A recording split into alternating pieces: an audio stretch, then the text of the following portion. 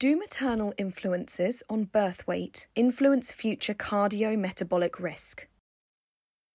Adverse environmental factors in the mother's womb and/or during the first years of life have traditionally been thought to be responsible for an increased risk of cardiometabolic disease for children later in life. Dr. Gunn Helen Moen at the University of Oslo in Norway and her collaborators use sophisticated statistical and genetic techniques to identify whether there is a causal effect of environmental factors that influence intrauterine growth on future cardiometabolic risk in the children. Their results were surprising but important.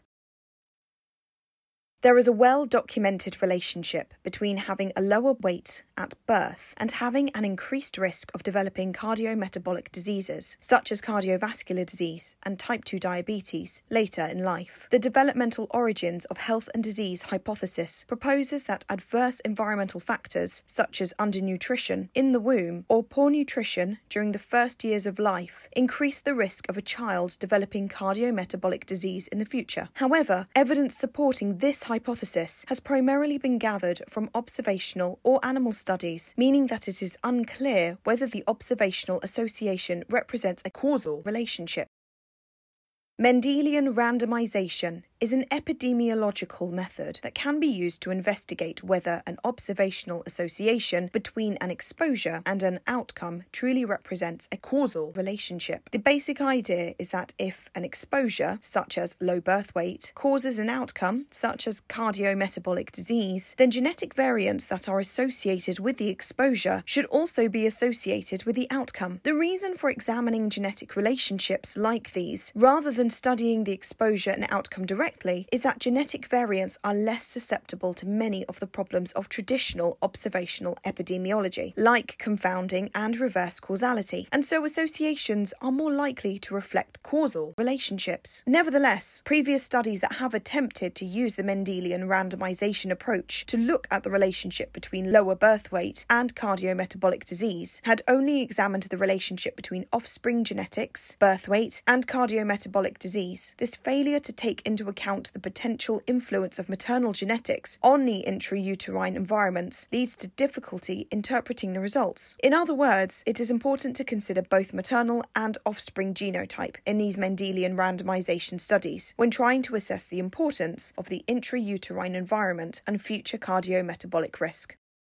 Dr. Gunn Helen Moen at the University of Oslo in Norway carried out an important study utilising this approach in collaboration with other international researchers to better understand how maternal influences on birth weight affect future cardiometabolic risk. Dr. Moen and her colleagues used data from 26,053 genotyped mother-child pairs from the Norwegian Nord-Trøndelag Health, also known as the HUNT study, to explore the proposed developmental origins of health and disease hypothesis mechanisms related to fetal growth and lower birth weight for a range of cardiometabolic risk factors. More specifically, Dr. Moen and her colleagues investigated whether a genetic risk score of maternal genetic variants, known to be associated with child birth weight, was also associated with subsequent cardiometabolic risk factors such as blood pressure and body mass index, after statistically controlling for the effect of the offspring genome. Similar analyses were performed in 19,792 father-child pairs to ascertain whether there was also evidence for a postnatal environmental effect, such as that arising from the impact of parental nature of the parental genetic risk score on cardiometabolic risk.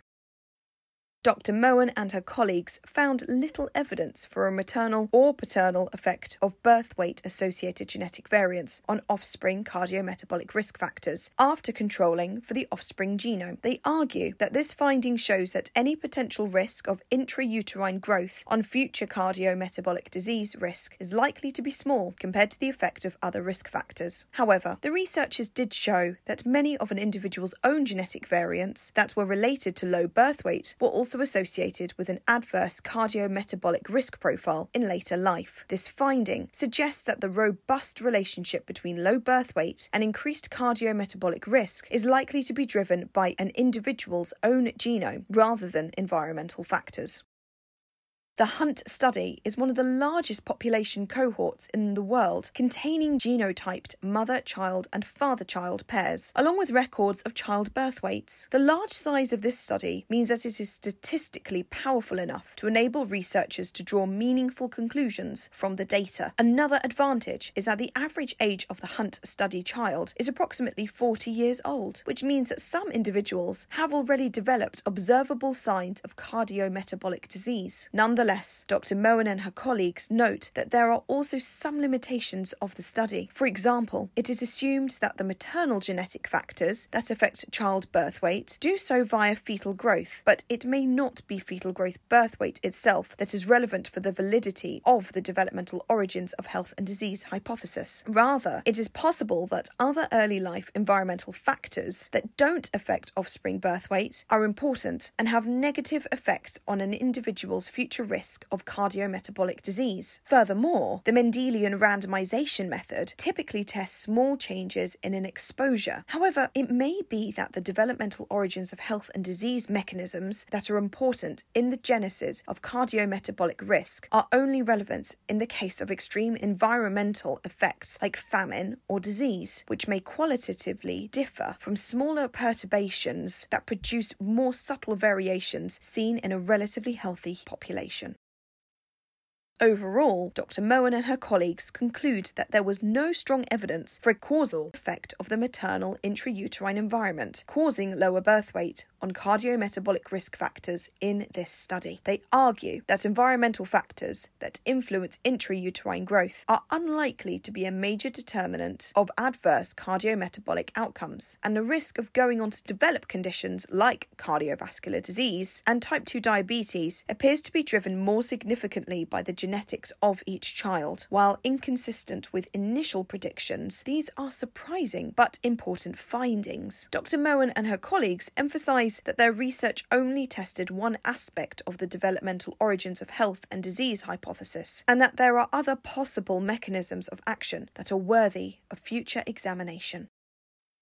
This SciPod is a summary of the paper Mendelian Randomization Study of Maternal Influences on Birth Weight and Future Cardiometabolic Risk in the Hunt Cohort, published in Nature Communications, www.doi.org/10.1038/S414670-19257-Z. For further information, you can visit www.med.uio.no or connect with Gun Helen Moen at g.h.moen, spelt M-O-E-N, at medicin.uio.no.